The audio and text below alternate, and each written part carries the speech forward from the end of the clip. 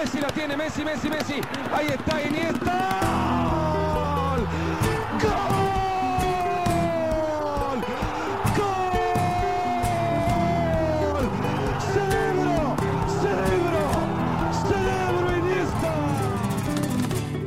Hallo Koen Frans.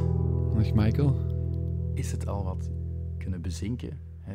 Het afscheid van, ja toch, jouw favoriete voetballer vermoed ik, mijn favoriete voetballer. Het afscheid van Leo Messi. Het gaat elke dag een beetje beter. We hebben geen zakdoeken uitgestald, hè? Nee. En ook geen fles sterke drank, maar... Maar moeten de mensen dat thuis doen die nu aan het luisteren zijn? Fles sterke drank en een paar Kleenex-dozen gaan halen? Ja, misschien kun je het best gewoon s'avonds in je zetel rustig luisteren en iets erbij pakken om het allemaal wat te verteren. Bij een open haard met een gitaar, Zoiets, jingleken op de achtergrond. Ja. Nee, het is wel een heel droevig moment voor Barcelona, voor iedereen die van voetbal houdt, voor La Liga, voor onze podcast, want we zijn onze beste speler kwijt. Dus het is... Jaag ze niet weg, hè? Jaag ze niet weg, hè, Koen? Nee. Er is geen Liga 1-podcast, dus er gaat toch niemand naar luisteren. Ja, er is wel een Liga 1-podcast. Oei, shit. Ja, in Nederland. Ja, van Jordi Amali, de Fef, en Jean-Paul Rison. Die zal er nog wel goed zijn ook. Die zijn vorig jaar gestart, alsof die het al op voorhand wisten wat er stond te gebeuren. Visionaire. Ja. Maar misschien mogen we ook nog enigszins hoop koesteren dat hij met een mirakel nog gaat blijven. Want de Spanish Football Podcast die tweette deze ochtend dat er gisteren nacht nog onderhandeld is met Jorge Messi. Een ultieme poging om Leo Messi aan boord te houden. Maar het werd meteen ontkracht. Door Guillem Balague. Die zei, ik heb gehoord van een bron binnen Barcelona dat dit niet klopt. Nou ja, het kan volgens mij ook gewoon niet. Ik zie niet in. We hebben het gisteren allemaal heel intensief bestudeerd waarom het niet ging, waarom het niet meer mogelijk was, waarom er geen oplossing meer was om hem aan boord te houden. Dus ik zou niet weten hoe ze nu ineens nog wel een oplossing hebben gevonden waarin beide partijen zich konden vinden. Dus het lijkt mij heel onwaarschijnlijk, en als enkele vooraanstaande journalisten in Spanje het ook direct ontkennen en ontkrachten, dan zal het wel niet. Ik ga ervan uit dat die vooraanstaande journalisten zeiden wel 5 dagen geleden, morgen tekent hij een nieuw contract. Ja, Fabrizio Romano tweette volgens mij bijna elke dag over het de nakende contractverlenging van Messi. Maar hij wist natuurlijk niet hoe groot de financiële malaise bij Barcelona was. Hij wist alleen van de entourage van Messi.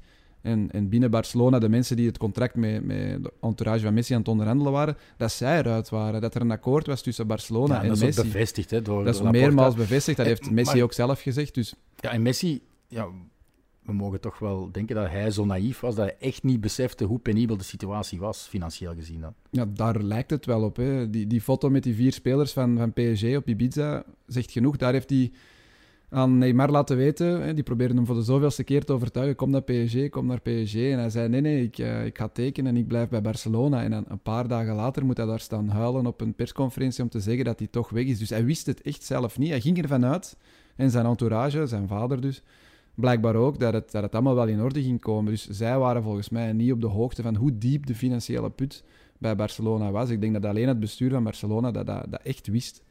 Misschien keek hij op dat moment naar het buikje van Neymar en dacht, nee, ik blijf bij Barça.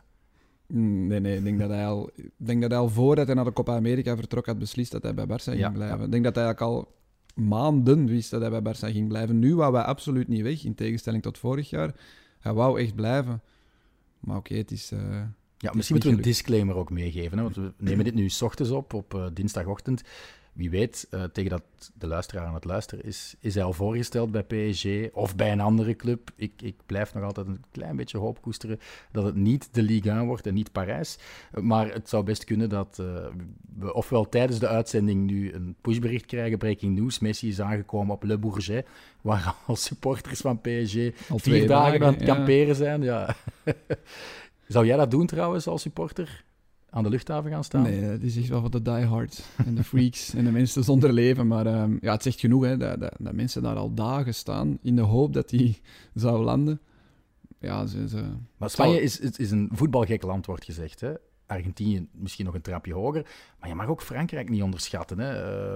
In de Parijse banlieues zal het shirtje van Messi ook het meest gedragen shirt zijn. En wat ik ook nog wel een beetje angstaanjagend vind voor Messi, hij is een beetje verlegen, een beetje timide. Iemand die je met fluwelen handschoenen moet aanpakken. De Franse pers is hard, hè. De Franse paparazzi, die gaan er vol voor. Hè. Dus ik denk dat hij minder de safety zal hebben die hij nu heeft in Catalonië. Hij woont dan net boven Barcelona, in een soort van commune. Ze waren nu ook al gaan filmen in zijn zwembroek, met zijn matte in zijn hand. Hij is nog niet vertrokken, hij is nog gewoon thuis. Dus... Maar dat vind ik nog wel... Ik denk echt, als hij met zijn familie op stap is, dat ze in Spanje nog wel een beetje afstand houden. En dat je in Frankrijk echt van die prinses Diana toestanden kan krijgen. Hè.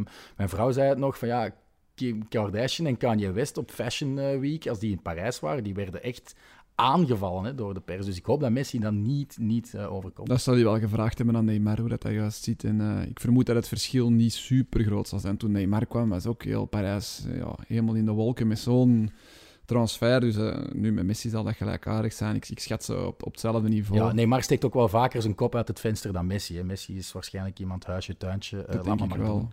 Goed, we gaan er een groot eerbetoon van maken, denk ik dan. Maar ook een soort Q&A, want we hebben heel veel respons gekregen op onze tweet. Met heb je nog vragen om het verdriet enigszins te laten inzinken. En we hebben redelijk veel vragen gekregen van onze fans, maar ik wil eigenlijk zelf starten. Koen, is je dégoût van de Super League nu niet nog een pakje groter geworden dan voorheen? Omdat het eigenlijk een dilemma was voor Barcelona, Super League of Messi. Ja, als dat klopt, hè. Dus misschien even duiden. Hè. La Liga, de baas van La Liga, Javier Tebas, die had een oplossing gevonden waardoor in theorie Messi wel nog een speler van Barcelona kon blijven. Hij wilde dat alle clubs van La Liga in zee gingen met CVC, een Financial Consortium. Wat er eigenlijk op neerkwam dat die 2,7 miljard euro veil hadden voor alle clubs in de eerste klasse in Spanje. En 240 miljoen daarvan zou dan naar Barcelona rechtstreeks doorvloeien, waarvan ze 40 miljoen mochten gebruiken om hun salaris eigenlijk binnen dat salarisplafond te houden. En Messi verdient minder dan 40 miljoen euro per jaar als hij dat nieuwe contract aan 50% zou getekend hebben. Dus daar was ergens wel een soort van wiggle room om toch Messi aan boord te houden, maar in de fine print, in de kleine lettertjes van die overeenkomst stond wel, je mag geen uitstapje doen naar een gesloten Europese competitie, zoals de Super League er dus eentje is. Florentino Perez van Real Madrid zei, zot, dit teken ik niet. En wie volgde? Joan Laporta, die nog gaan snijden was, op restaurant gespot was met Florentino Perez een paar dagen daarvoor. Maar dat zegt ook wel, als je voor de Super League kiest, dat je tegen Messi kiest. Of zien we dat dan te... zwart-wit. Als heel dat verhaal klopt, want ik heb dat ook gelezen, maar je moet alles met een korrel zout nemen. Als heel dat verhaal klopt, dan zelfs dan nog is het te verdedigen, denk ik. Want het was voor 30 of 40 jaar. Dat is een zeer lange termijn. Ja, dus als ze 30 of 40 jaar lang geen enkele hervorming kunnen doorvoeren uit de competitie kunnen... Ze willen dat openhouden. Die CVC geeft dat geld niet gratis. Hè. Die verwachten, denk ik, daar ook wel op termijn een soort van interestaflossing. En de schuldenput is al zo diep. Eigenlijk sta je in die put, pak je de spade en begin je gewoon verder te graven eigenlijk. Ik denk niet dat het een structurele oplossing was voor het financiële probleem dat Barcelona en andere Spaanse clubs nu hebben. Ja, het had ook betekend dat Messi misschien aan 1 jaar wel aan die 31 of 35 miljoen euro had kunnen blijven. Maar het seizoen erop kwam je opnieuw met hetzelfde probleem. En dan had je natuurlijk opnieuw dat salarisplafond. Dus ik had het graag gehad als superfan van Messi en superfan van La Liga, maar inderdaad, op zelfs een termijn van 5 jaar was dit geen structurele oplossing. Goed. We gaan over naar de vragen van de echte luisteraars. Ik heb mijn eigen weer al op de eerste plaats gezet, dom. Maar ik wil starten met Tim Oliver Mes, een collega-podcaster. Ik denk dat hij de podcast van Racing Genk doet. Hij is ook een groot Athletic Club de Bilbao-fan. Hij vraagt eigenlijk 4 dingen tegelijkertijd. Hij vraagt zich af of er geen opties meer waren om Messi toch te laten blijven. Nee. Wel, om hem te laten blijven, wel. Oei, excuus, ik stoot iets om. Gooi je weer iets op de grond. Ja. Om hem te laten blijven, uiteindelijk wel. Om hem te laten spelen, niet. Dus ik denk dat dat de doorslag heeft gegeven. Dus ik heb dat gisteren liggen uitpluizen. Er hebben ook verschillende gerenommeerde journalisten zichzelf tegengesproken en zichzelf 24 uur na een eerste tweet of een eerste artikel moeten corrigeren, waaronder Colin Miller en nog een met heel veel volgers van de BBC. Die hebben... een reglement of een document van de Spaanse competitie verkeerd geïnterpreteerd. En daarin stond dat je nooit een speler een nieuw contract mag geven dat meer dan 50% lager ligt dan het vorige contract. Maar dat klopte niet.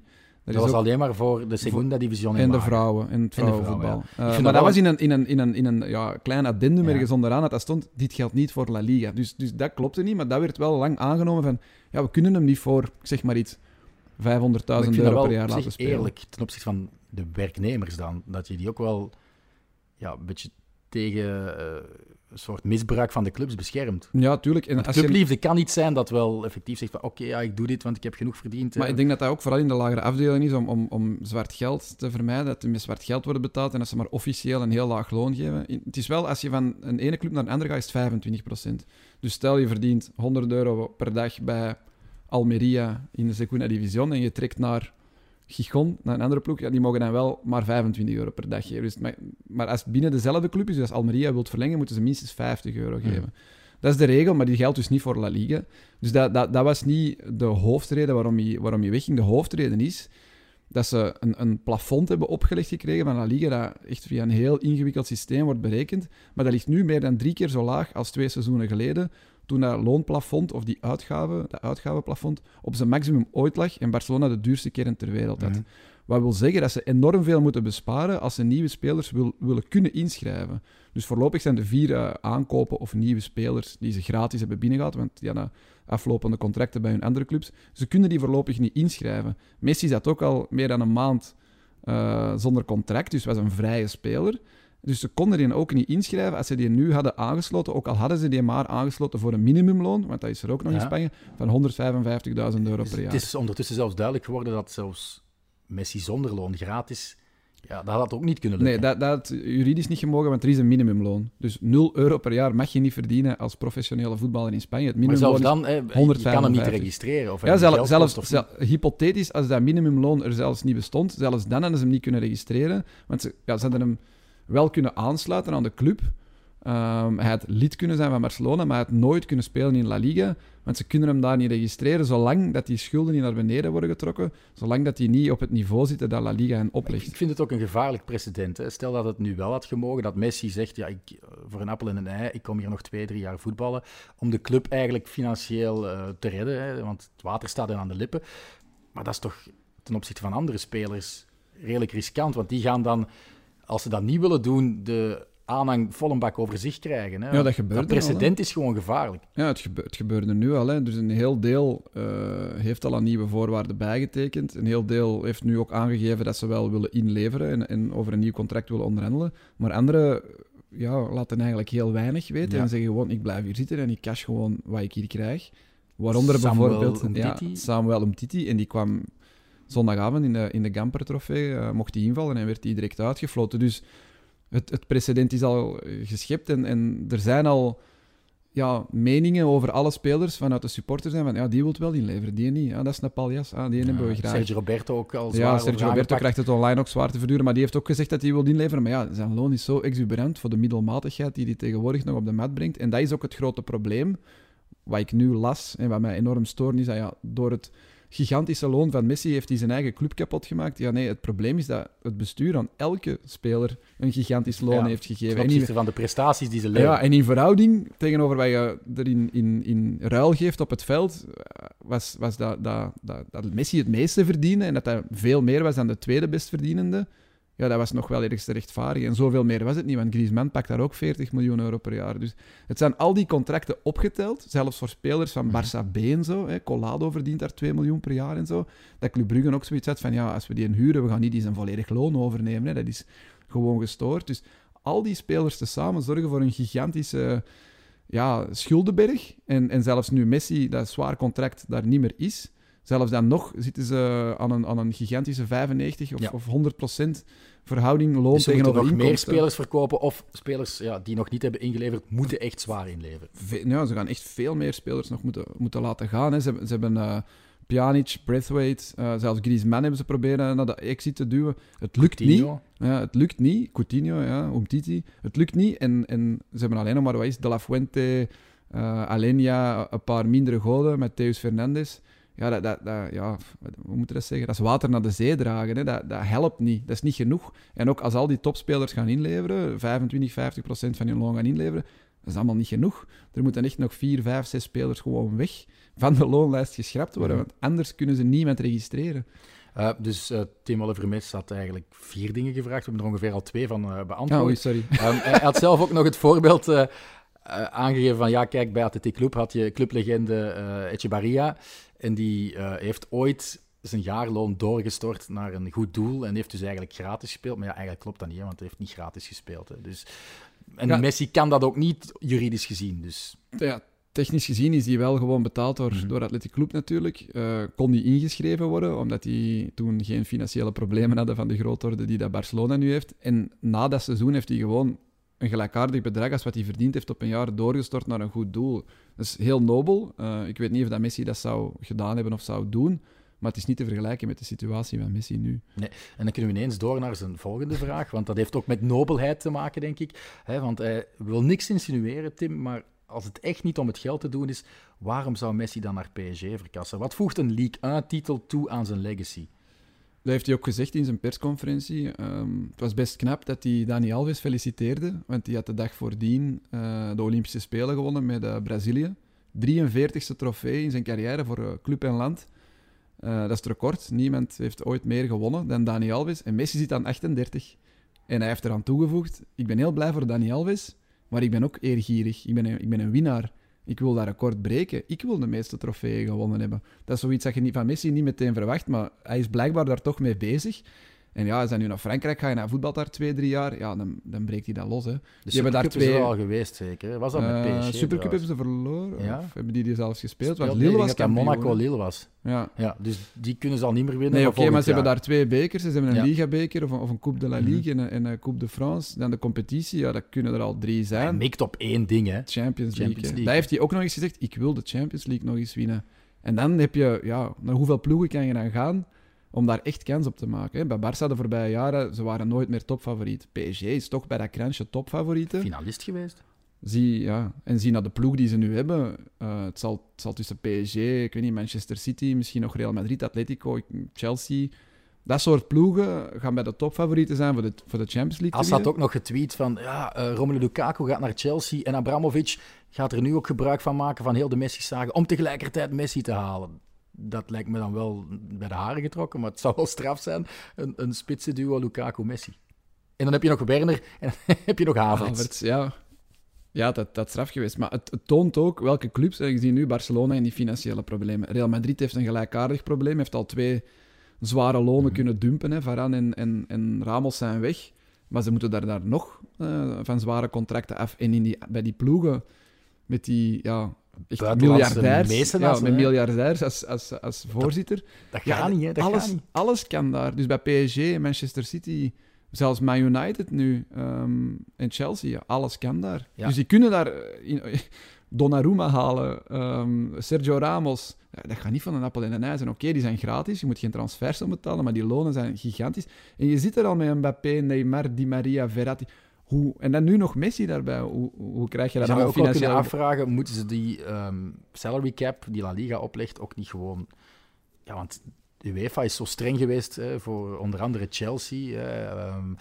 Zouden ze niet, voor Manchester City ook schorsing gekregen, zouden ze niet ook daar echt een financial fair play moeten toepassen? Want... Ja, ik ben geen econoom, maar ik denk dat het probleem is dat die geldschieters of die clubeigenaars van die clubs als PSG, die hebben zoveel geld dat die gewoon elk jaar ook geld kunnen bijpompen, kapitaal kunnen pompen in die club, waarmee dat ze al die lonen en die transfers kunnen betalen. Maar dat is ook iets met een plafond, hè? Barcelona en Real Madrid in België mag dat toch niet? We hebben de man van Gelamco, Paul Gijsens, die mag maar zoveel keren zijn eigen centen in Antwerpen pompen. Ja, maar die doet dat dan wel in schijven en elk jaar kan hij er wel een paar miljoen bij duwen. En op dat niveau zal dat een paar 100 miljoen zijn misschien, ik weet het niet. Maar zit dit misschien ook een beetje in de verf dat...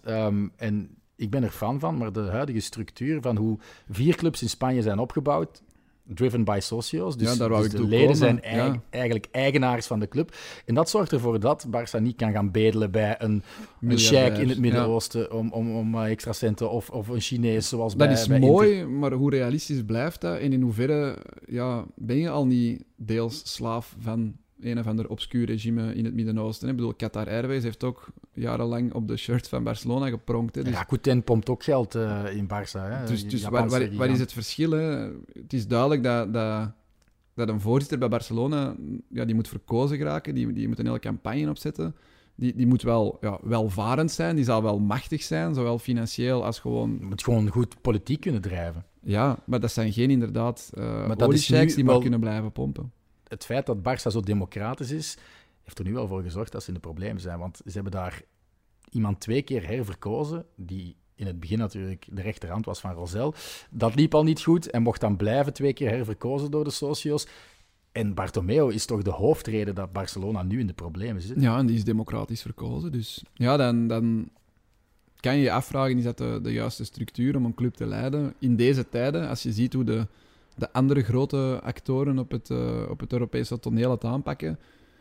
Ik vrees dat het moeilijk zal worden om het op deze manier te doen. Ik heb 1 hoop, en dat is dat ze nu terug alles op de jeugd zetten. Er komt weer een ongelofelijke lichting aan. Zo hebben ze het gedaan met Xavi, Iniesta, Puyol, Valdes, Messi. Uiteindelijk hebben ze toen geen gigantische bedragen aan 5, 6, 7 spelers uitgegeven. Hè. Dus misschien kan het op die manier terug. Want ja, puur financieel gaan ze niet meer kunnen wedijveren met die andere ploegen die we daarnet hebben opgesomd. Oké, nog een laatste keer Tim dan. Zou Messi niet de allergrootste zijn als hij nu gewoon stopt? Of is het daar te vroeg voor?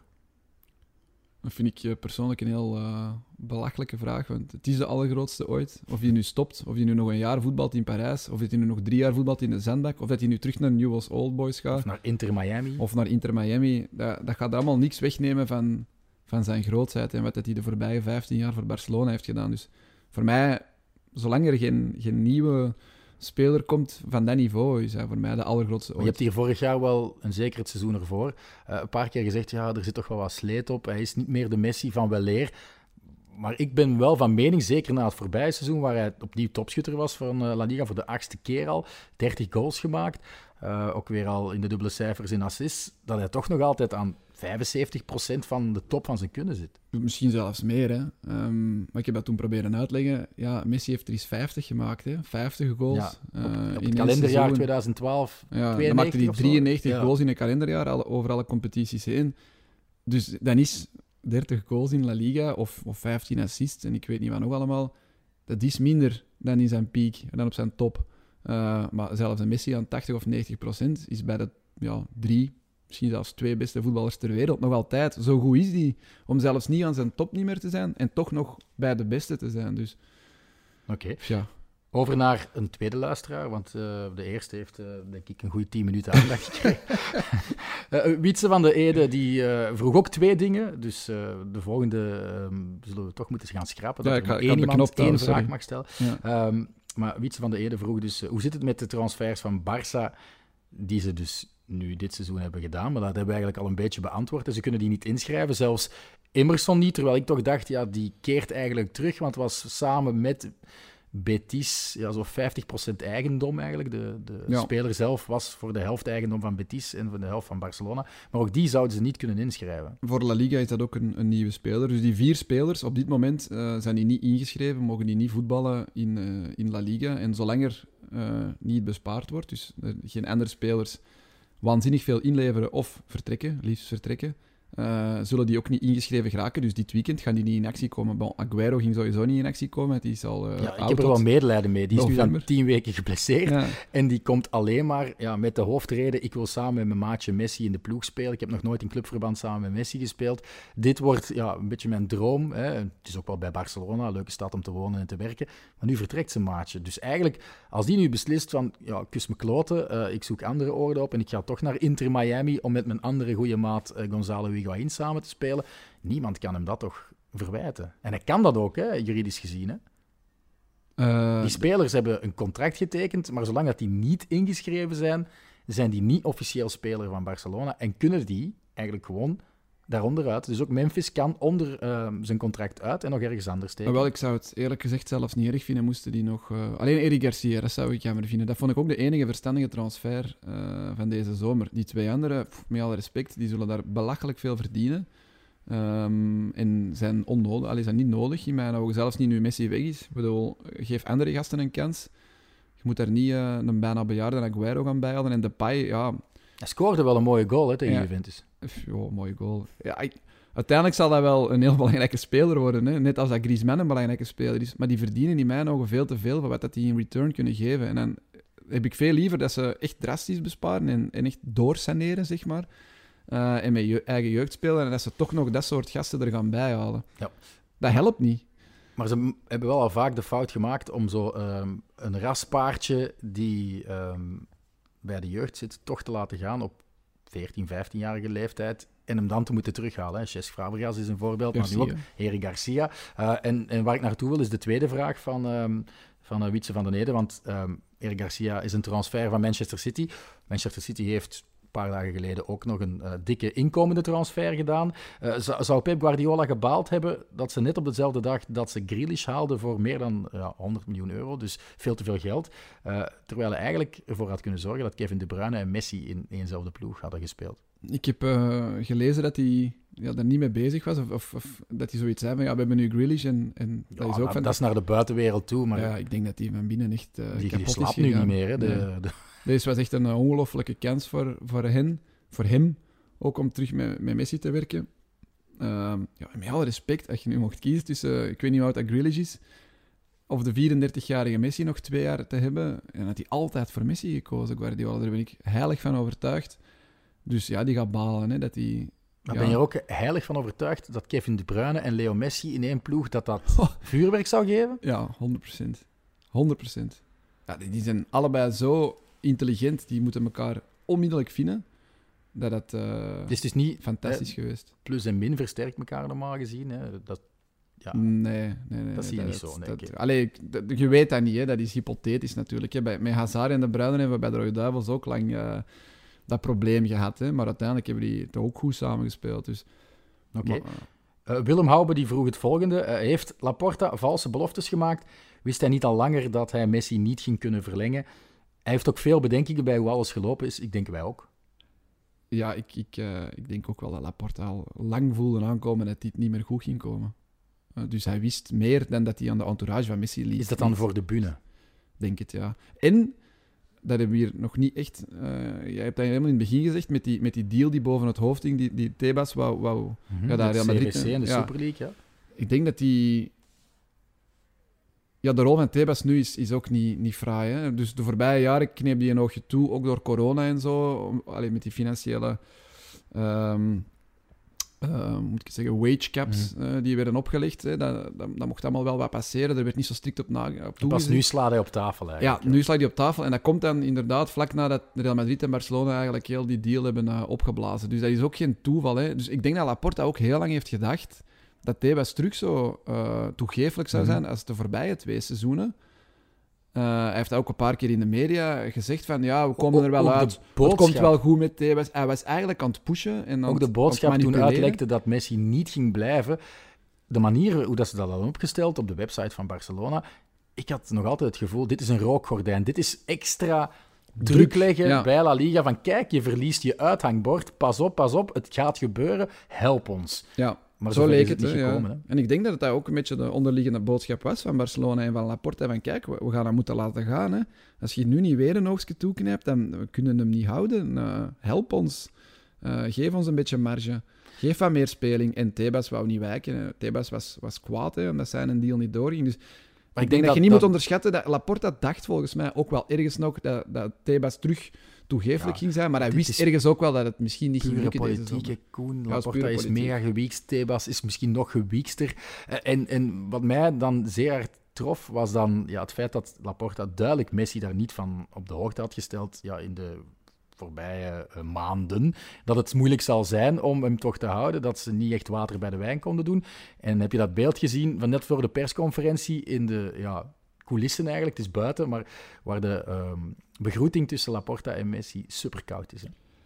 Ja, ik denk dat Messi heel veel had verwacht van Laporta. Maar wat zegt Messi ook in die persconferentie? Als de vraag gesteld wordt, voel je iets van animositeit ten opzichte van Tebas? Nee, hij blijft daar heel sereen. Hij zegt, ik verwijt die mens niks. Het is nu eenmaal zo, dit is de situatie. En Dat vond La ik Liga ook kan daar straf. niks aan veranderen. Nee, dat vond ik ook straf. straf, dat die Tebas niet met de vinger wees, of het systeem, of het politieke spel dat daar werd gespeeld. Daar bleef hij heel... volgens mij weet hij daar ook gewoon het fijne niet van.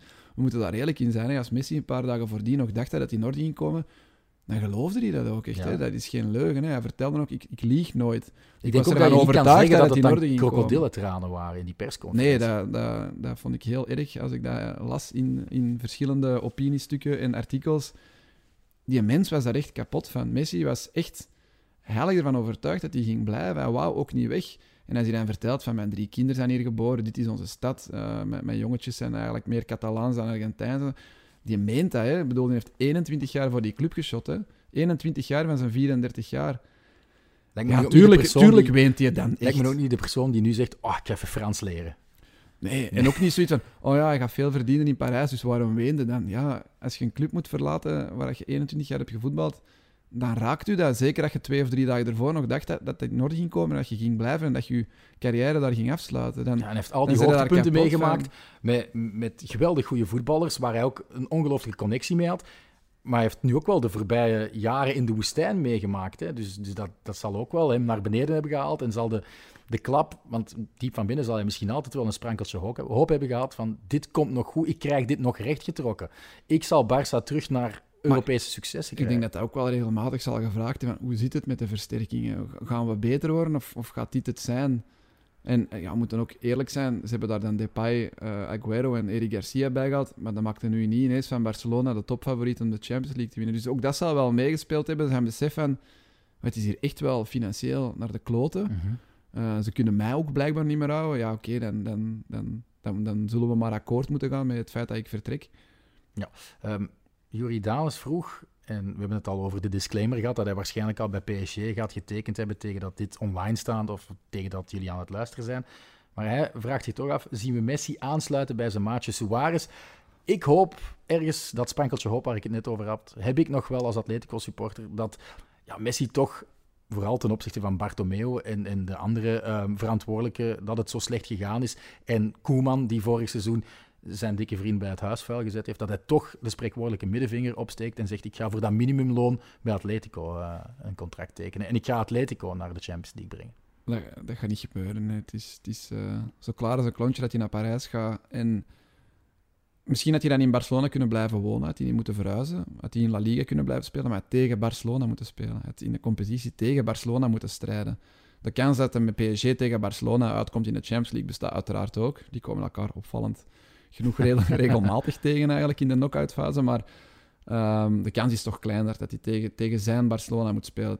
Als je naar Atletico gaat, dan weet je, ik moet 2 keer tegen Barça Maar hij heeft spelen. ook tegen zijn dikke maat Suarez al 2 keer gespeeld. En dat viel Ja, ook oké, mee. maar Suarez is niet zoveel Barça als dat Messi Barça is. Dus Suarez was een passant. Messi was een clublegende. Suarez was een heel goede passant, hè. Versta me niet verkeerd, maar... Geloof je dan niet wat Tancredo Palmeri, de Italiaanse journalist, Dat het contact nog is gelegd? ja, dat Simeone naar Jorge Messi gebeld heeft? Nee, dat geloof ik wel. Dat denk ik niet dat een verzinsel is. Maar ik denk dat het gewoon te laat komt en te vergeefs is en een beetje naïef is. Om te denken dat je Atletico zijnde Messi kan overtuigen. En Pas op, als ze hem nu halen, dan... Zou Messi passen in de filosofie van El Cholo? Goh, misschien als eenzame man vooraan, om de counter... Maar ja, je hebt sowieso Ja. ook Suarez. Hè? En Suarez gaat ook niet heel de flank aflopen. Hè? Ik geloof nooit dat Simeone Suarez en Messi opstelt. Dat is zelfmoord. Hè. Dat hebben we gezien in het laatste jaar, Suarez-Messi bij Barcelona. Dat zijn 2 gasten die geen meter verdedigen. Dat gaat niet meer. Maar je hebt wel een marathonloper, hè? Marcos Llorente, Die kan voor 3 3 lopen. posities, Die ja, kan voor voilà. 3 lopen, ja. Nee, dat gaat niet gebeuren. En misschien maar goed ook dat hij uit La Liga weggaat. Dat hij niet tegen Barcelona moet spelen. Ja, ik vind dat dus niet. Hè. Ik wil nog heel graag babbelen over geniale dingen, schijnbewegingen, doelpunten. De legacy die Messi achterlaat is gigantisch groot, maar het wringt wel dat zijn laatste wedstrijd een 1-2 nederlaag tegen Celta de Vigo was in een leeg Camp Nou. Zijn laatste seizoen was in een leeg Camp Nou. Ja, dat heeft hij zelf ook gezegd. Hij had verwacht dat hij echt door de grote poort, vol stadions, zoals het afscheid van Xavi en Iniesta, dat is ongelooflijk. En hij moet nu zo, dit is via een achterpoortje, een persconferentie met een mondmasker op. Alleen, dat is niet de manier waarop dat je een club wilt verlaten na zoveel jaar. En ik hoop dat hij nog een gepast afscheid krijgt. Er Het is mogen nu 30.000 mensen in Camp Nou, denk ik. Ja. Dat er nog een gala-match volgt of zo. Ja, of dat hij toch nog eens voor een match dat het stadion vol mag zitten. Ik weet niet. Een aftrap geven, dat vind ik dan zo... Ook... Ja, dat er toch een tifo kan zijn voor hem. Maar dat het hele stadion nog eens 5 minuten lang Messi, Messi mag roepen. Dat hoop ik toch dat hij nog gaat krijgen. Want dit is echt... Oké, door de omstandigheden, door corona, maar dit is echt geen waardig afscheid. Nee. Vergelijkbaar ook met Sergio Ramos bij Real Madrid. Uiteraard. Voor hem hoop ik net hetzelfde. Ja. Messi scanderen, dat zal dus niet meer gebeuren. Wordt het dan in plaats van Messi, Messi, Fati. Dus bijna hetzelfde. Pedri kan ook, ja. Ja, laten we hopen. Hè. Ik heb er net gezegd, ik leg al mijn eieren in de mand van de jeugd. En ik hoop dat die... Nu, dit seizoen verwacht ik er niks van. En ze mogen van mij verliezen en met de billen bloot gaan en fouten maken. Maar ze gaan wel top 3 spelen, toch? Jawel. Zelfs dat? Het trekt gewoon alle goals en assists van Messi af van de voorbije seizoenen en probeer dan eens te berekenen waar ze zullen uitgekomen zijn. Oké, er speelt een andere speler in zijn plek. Het is niet dat ze met 10 spelen, hè? Maar die speler in zijn plek is nooit van het niveau Messi. Zelfs niet van een Messi die al niet meer op zijn top was. Dat kan niet. Je kan niet van Griezmann, Fati, Depay verwachten. Ansu Fati wel 70% van het seizoen moeten missen. Hè? Dus, en die speelt in de plek van Messi waarschijnlijk. Als die daar heb ik heel het veel... niveau kan terugvinden van zijn eerste maanden, dan zal hij wel pakweg 1/5 van de doelpunten van Messi misschien wel... Ja, de kans dat het een Messi wordt is zeer klein, maar de kans dat hij de bepalende speler wordt voor het komende decennium is volgens mij wel groot. Omdat hij dezelfde positie heeft.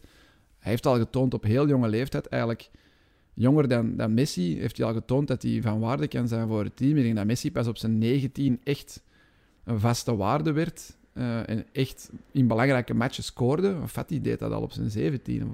Wordt hij dan de nieuwe absolute ster? Want Twitter-legend Pippo Inzaghi 2, die tweette... wie wordt nu de nieuwe ster van La Liga en waarom is het Januzaj? Maar dat is om met u te lachen. Ja, tuurlijk, uiteraard. Ik hoop dat het Januzaj wordt. Ja, ik denk niet dat het Januzaj wordt. Maar Januzaj gaat wel starten, denk ik, tegen Barcelona zondag. Als je bedoelt met de ster van wie gaat het meeste truitjes verkopen, van alle spelers die nu nog in La Liga spelen, dan denk ik dat misschien Eden Hazard nog het meeste kans maakt, als hij erdoor komt. Ja, voilà. Op voorwaarde dat hij erdoor komt. Want dat is echt nog een superster in La Liga nu. En anders hoop ik dat het Pedri of Fati zal zijn. Maar ik denk niet dat dat voor de eerste jaren zal zijn. Bij Real Madrid heb je natuurlijk ook nog een Karim Benzema, hè, die ook al wat shirtjes verkoopt. Ja, die gaat er volgens mij meer verkopen dan Hazard op dit moment. Dus, maar die zijn ster is ook talender. Hè? Allee, bedoel, die gaat geen 2-3 jaar niet meer aan de top meedoen, denk ik. Hè. Die gaat niet tot zijn 37. Hij heeft ons toch verbaasd de voorbije 2 seizoenen. Hij blijft maar gaan, maar ik denk nu niet dat hij tot zijn 36 of 37 daar gaat blijven staan in de spits bij Real Madrid. Dat lijkt me vrij onrealistisch. Maar ik vermoed dat hij inderdaad een van degenen zal zijn die het meeste truitjes verkoopt op dit moment. Okay. Thomas Blomme die vroeg zich af, de focus ligt nu op Barça, maar zijn er nog clubs in La Liga met éénzelfde probleem? Meerdere, hè. Real Madrid heeft het probleem. Die zijn nu van 2 zware contracten vanaf. Hè. Sergio Ramos en Varane vervangen die niet. Hè. Dus die zijn gewoon hun centraal duo kwijt. Halen niks in de plek. Maar we hebben vorig jaar gezien dat Nacho en Militao dat wel kunnen opvangen als het moet. Het heeft eventjes geduurd, maar Militao... Er is verschil wel met zijn eerste maanden. Dat komt goed, denk ik. Het probleem gaat zijn, waar is er iets mee van die 2 gebeurd? Ja. Ze hebben nu al Alaba erbij gehaald, maar is dat voor centraal van achter? Dat weet ik niet. Misschien ook wel een potentiële ster, hè? Ja, misschien wel. Ja, dat is toch wel een ander niveau. Maar bon, je vroeg welke ploegen ook. Ja, Valencia is er al jaren mee bezig. Hè. Die hebben vorig jaar zowel al hun goede spelers moeten verkopen op Guyana. En die zitten nog altijd in een financiële put. Vorig jaar waren die al lang blij dat ze niet in degradatiegevaar zijn gekomen. Levante is blijkbaar nog zo'n ploeg. Dat heb ik opgeschreven. Die hebben nog net getweet dat La Liga-fans geen schrik moeten hebben, hè, dat Messi weg is, want ze hebben nog El Comandante in de plaats. Maar die zitten dus ook in moeilijk vaarwater financieel. Hè. Het is ook misschien wel typerend dat hun grote man dan Kiko Catalan heet. Maar dat is eigenlijk iemand die geroemd werd omwille van goed financiële huishouden. Realistisch beleid. Maar vorig jaar hebben die ook heel wat contracten, net als Barcelona, moeten heronderhandelen. Bijna heel de spelersgroep in de eerste ploeg en ook in de tweede ploeg hebben dus moeten akkoord gaan met een loonsverlaging. Omdat er anders, en dat zie je niet veel denk ik in voetbal, het heeft veel met corona te maken, dat ze anders moesten overgaan naar tijdelijke werkloosheid. Dus voetballers die gewoon tijdelijk ontslagen worden. Dat is toch heel vreemd. Maar dat het zoiets zijn nu kan. die 4 ploegen die we opnoemen. Barça, Real, Valencia, Levante. Maar er gaan er nog zijn. Uiteraard, ja. Het gaat niet de enige zijn. En Spanje gaat er ook niet uniek in zijn. Dat gaat Nee, in andere jaren landen ook geleden zijn. hebben we bij Getafe ook gezien dat Pedro Leon een half jaar niet mocht spelen, omdat ze dus over de salarisplafond waren geraakt. En die was ook ingeschreven, hij was niet ingeschreven, maar wel onder contract. En die heeft gewoon 6 maanden meegetraind en niet meegespeeld. Dus misschien kan dat ook wel voor een Memphis en voor een... Goh, maar gaan die daarmee akkoord gaan? Gaan die dan niet gewoon weggaan? Memphis beleeft nu wel zijn droom, zogezegd. Hij wilde altijd... Ja, om een Barcelona. half jaar niet te mogen spelen, omwille van financieel getouwtrek, dat weet ik niet. Aguero zie ik gewoon snel, omdat hij ook nu zoiets zal hebben van, oh shit, Messi is weg. Oké, MLS roept, ik ga nog... Ik zou het niet erg vinden, want die worden gratis binnengehaald, er is geen transfers voor betaald, maar die mannen gaan wel miljoenen per jaar verdienen. En er is geen geld, dus waarom haalt je die er dan bij? En het is ook niet nodig, hè, die aanvallers. Nee, we hebben het ook al over het vertrek van Messi gehad en Tebas en La Liga, dat ook voor hen eventueel wel belang heeft. Dat Laporta daar ook een beetje op alludeerde van kijk, je verliest hier een gigantische ster. Wel, Mofista en Branco Opzomer, die hebben dezelfde vraag gesteld. Welke gevolgen heeft dit nu voor La Liga, het vertrek van Messi, qua sponsoring en televisiegelden? Ik hoop en ik denk dat ze die al wel voor komend seizoen hadden onderhandeld. Dus dat voor komend seizoen... Televisiegelden worden in Spanje over heel lange periodes onderhandeld. Telefoon, Michael. We gaan even weigeren. Het is niet het moment. Het is niet het moment. Nee, ga verder. Maar ja, ze zijn nu Messi kwijt. Ze waren een paar jaar geleden Ronaldo kwijt. Ze zijn nu Ramos kwijt. Binnenkort zijn ze waarschijnlijk Benzema, Modric. Die zitten ook aan het einde van een cyclus. Toni Kroos. Hazard die er maar niet doorkomt. Bale die nog moet gedumpt worden. Ja, het aantal echte sterren in de Spaanse competitie ligt een pak lager dan 5 jaar geleden. En uiteraard gaat dat gevolgen hebben. Graaf Tebas hier mee zijn eigen graf. Ja, moeilijk te zeggen. Hij probeert ook maar gewoon ervoor te zorgen dat de ploegen financieel gezond blijven. Wat schier onmogelijk geworden is, omwille van alles wat er de voorbije jaren is gebeurd en hoeveel geld er is gesmeten door Barcelona en Real Madrid voor veel te veel middelmatige spelers. Door Atletico ook, hè. Atletico ook, we gaan hier nu niet... we mogen Atletico niet vergeten. Nee, Diego Simeone verdient ook veel te veel, eigenlijk. Terwijl hij superveel geld in. Ik sluit niet uit dat hij volgend jaar of binnen 2 jaar een gelijkaardig probleem gaan hebben als Barça en Real nu.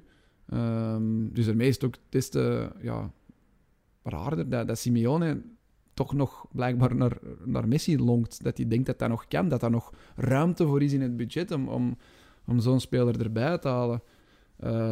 De gevolgen voor La Liga zullen zijn dat er minder volk naar La Liga gaat kijken. Hoeveel mensen zouden er alleen al niet voor Messi naar Barcelona kijken? Ik ken er persoonlijk echt veel, hè, die gewoon kijken... Ja, je wilt toch geen match... Als je thuis bent en Messi speelt, dan zit er toch gewoon een tv op. Nu, Barcelona speelt, maar Messi is er niet meer. Dus de kijkcijfers van matchen van Barcelona gaan serieus dalen? Ik denk dat, ja. Ja, en dan dalen ook rechtstreeks de inkomen, het sponsorgeld en wat weet ik allemaal. Dus... Ja, en volgende keer als ze dat televisiecontract gaan moeten... Ja, dan moet dat is op basis van kijkcijfers ook internationaal gezien. Dus als die in pakweg... Zuid-Korea gaan leuren met hun tv-rechten. En in Zuid-Korea zeggen die, maar er heeft veel minder volk gekeken, want Ronaldo en Messi zijn er niet meer. Dan gaat La Liga ook minder kunnen vragen aan de Zuid-Koreaanse telecomoperatoren om die rechten binnen te halen. Dus ik denk dat dat inderdaad wel voor een financiële val van La Liga gaat zorgen. Oké. Het wordt hoogstwaarschijnlijk PSG. We hebben nog altijd geen pushbericht gehad terwijl we weer aan het opnemen zijn. Frederik Dont die wilde weten, Sergio Ramos en Messi in 1 ploeg. Na al die vurige klassico's en vooral de beenhouwerij van Ramos, moet samenspelen toch enorm vreemd zijn? Ramos kwam ook goed overeen met al die Spanjaarden bij de nationale ploeg. Hè. Die heeft daar eens Xavi omvergeslagen in de Classico, om dan een paar maanden daarna Jordi Alba en Ramos waren ook altijd best buddies. Ik denk dat dat bij de rivaliteit van de Classico hoorde, en de rivaliteit tussen Real Madrid en Barcelona, maar dat die dat eens ze moeten samenspelen, is dat bij de nationale ploeg, is dat nu bij PSG, dat die dat wel aan de kant kunnen schuiven. Ik denk wel dat Messi in het begin op training misschien niet te veel in de buurt van Ramos gaat komen, want die weet hoe hard zijn tackles kunnen aankomen, maar nee, ik denk niet dat dat een probleem zal zijn. Ja, en gaan we effectief dat toptrio voorin zien? Met Mbappé, met Neymar, met Messi, M&M? Als dat echt het gegeven wordt, dan hoop ik dat er in België iemand de rechten voor de Ligue 1 binnenhaalt. En dat ik dat af en toe toch eens kan aanschouwen. En dat in Nederland op hebben ze... op een korrelige stream moet zien. Heeft Ziggo of denk ESPN, een van de twee, lang voordat het nieuws van Messi bekend was, gezegd van ja, we hebben de rechten terug. Omdat er veel Nederlanders ook naar... Omdat Wijnaldum naar PSG gegaan is. Hè. Dat zal zijn er niet nog een paar? Is ja, Justin Nice is een Nederlandse enclave geworden. En je hebt nog Myron Boadu, die naar Monaco is. Dus ja, inderdaad. Slim. En nu krijgen ze er Messi bij. Ja, ik hoop dat... dit is een warme oproep aan Jan Mosselmans van Eleven om de rechten, of Guillaume Collard, om de rechten binnen te halen van de Liga. Vallen we uit? Nee. Ik dacht even dat, of gewoon andere spelers. Hè. Ik bedoel, ja, het hoeft niet Eleven te zijn. Het gewoon voor de mensen die aan het luisteren zijn. Het mag in Play België. Sport zijn, hè? Ja, Philippe Joos, elke week PSG. Of de openbare omroep. Openbare omroep, ja. VTM, maakt echt niet uit. Iemand moet gewoon, zelfs al is het alleen maar de match van Messi. Zou dat niet mogelijk zijn dat je gewoon op 1 match elke week biedt? Als Ligue 1 dat match per match aanbiedt, dan zou dat kunnen. Want zou eigenlijk wel slim stel dat je die rechten verkoopt, ja, sorry, er gaat niemand naar Nice-Angers kijken. Hè. Iedereen wil gewoon PSG zien. Maar oké, dat is bij andere competities ook. Hè. Ja.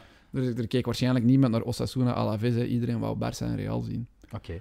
De slotvraag dan, want we zijn toch al een goede 3 kwartier bezig. Die is voor Aaron van Damme. Kan Barcelona het vertrek van Messi opvangen? Misschien ook erbij zeggen hoe. Dat kan, maar dat wordt heel moeilijk. Ze gaan sowieso... Ja, ze hebben nu toch... Hij speelt er 15 jaar in de eerste ploeg, maar 10 jaar lang toch echt wel heel het systeem op Messi afgesteld. Ik bedoel, alle ballen naar Messi, alle gevaar komt van Messi. Veel spelers die zich konden verstoppen als Messi op het veld stond.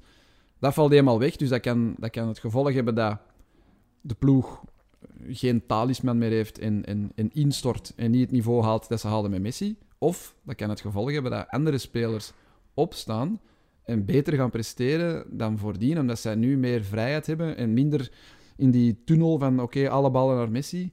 Dus dat kan 2 gevolgen hebben. Hè. Oftewel gaan ze beter spelen zonder Messi, oftewel slechter. Maar ik ben van de pessimistische soort. En ik kijk ook gewoon puur naar de statistieken en ik acht de kans dat ze beter gaan zijn zonder Messi heel klein. Want zeker Messi niet is het eerste, zo belangrijk. tweede of derde jaar. Ik denk dat ze... Op termijn kan dat een kantelmoment zijn. Maar ik denk de eerstkomende tijd gaat dat echt niet gemakkelijk zijn. Omdat heel veel spelers zijn dat zo gewoon, zo'n Busquets, zo'n Piqué. Ja, wat hebben die jarenlang gedaan? Gewoon tegengehouden en hopen dat Messi aan de andere kant iets geniaal deed om matchen te beslissen. En dat valt nu weg. Gaan andere jongens de kans krijgen om matchen te beslissen? Uiteraard. Maar gaan die dat doen? Jordi Alba gaat nu altijd de linkerflank oplopen en nooit meer een bal zien. Ja, of die gaat terug achteruit leggen en daar staat niemand. Ze gaan het sowieso niet doen. De kwantiteit gaat niet zijn zoals bij Messi. Er gaat niemand volgens mij 30 goals maken en 20 assists geven. Het heeft ook wel gevolgen voor onze competitie, hè? Onrechtstreeks. Hè? Weet je hoe? Nee.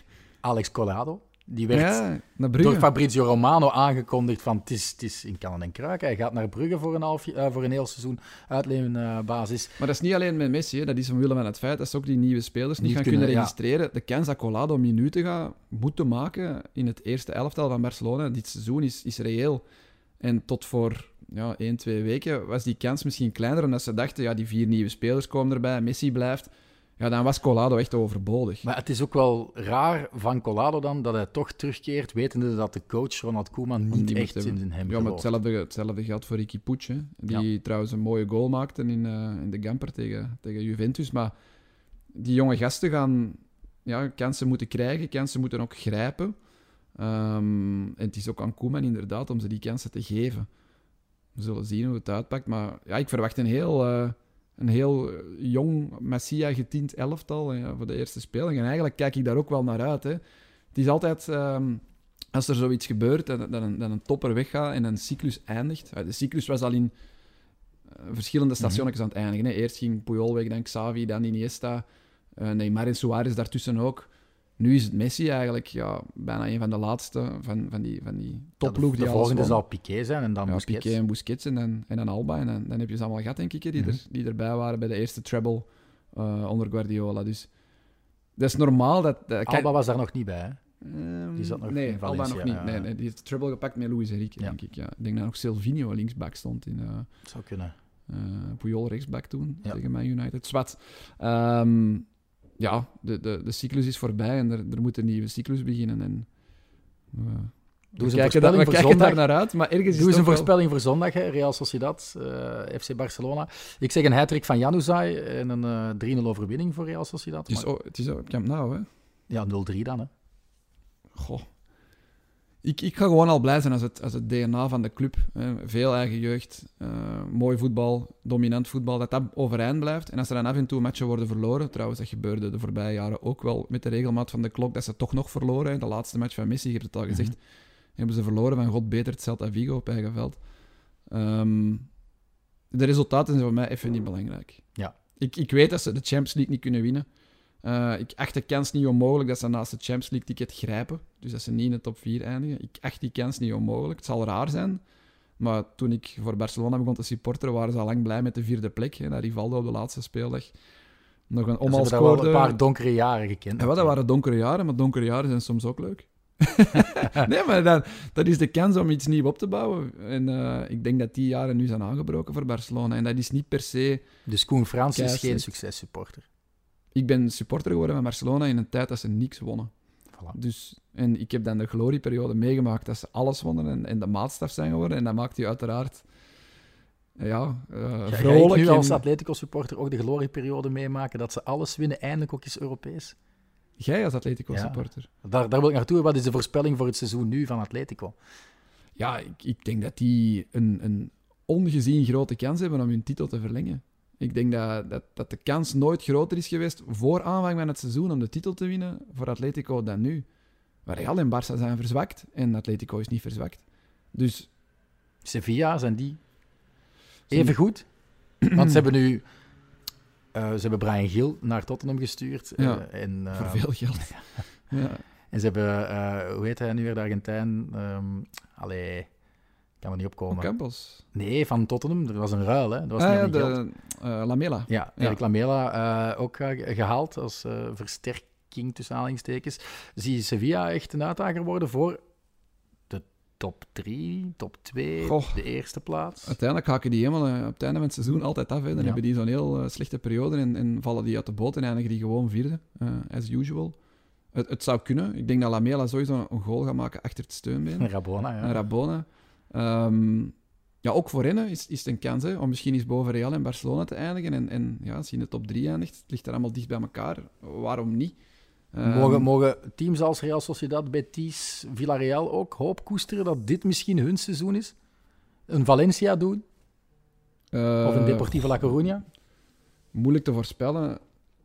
Ik zeg het, Atletico is niet verzwakt. Dus ik zou niet weten waarom Atletico het minder goed gaat doen dan het voorbije jaar. Ze hebben Rodrigo de Paul zelfs gehaald, wat toch wordt gezien als een Copa fameuze America-winnaar. Copa America-winnaar. Dus, nee, het is echt wel... Alle ogen nu, denk ik toch, op Atletico. En zien hoe de twee grootmachten, de traditionele grootmachten, hoe dat die toch verzwakt uit deze zomer komen. En hoe dat die het...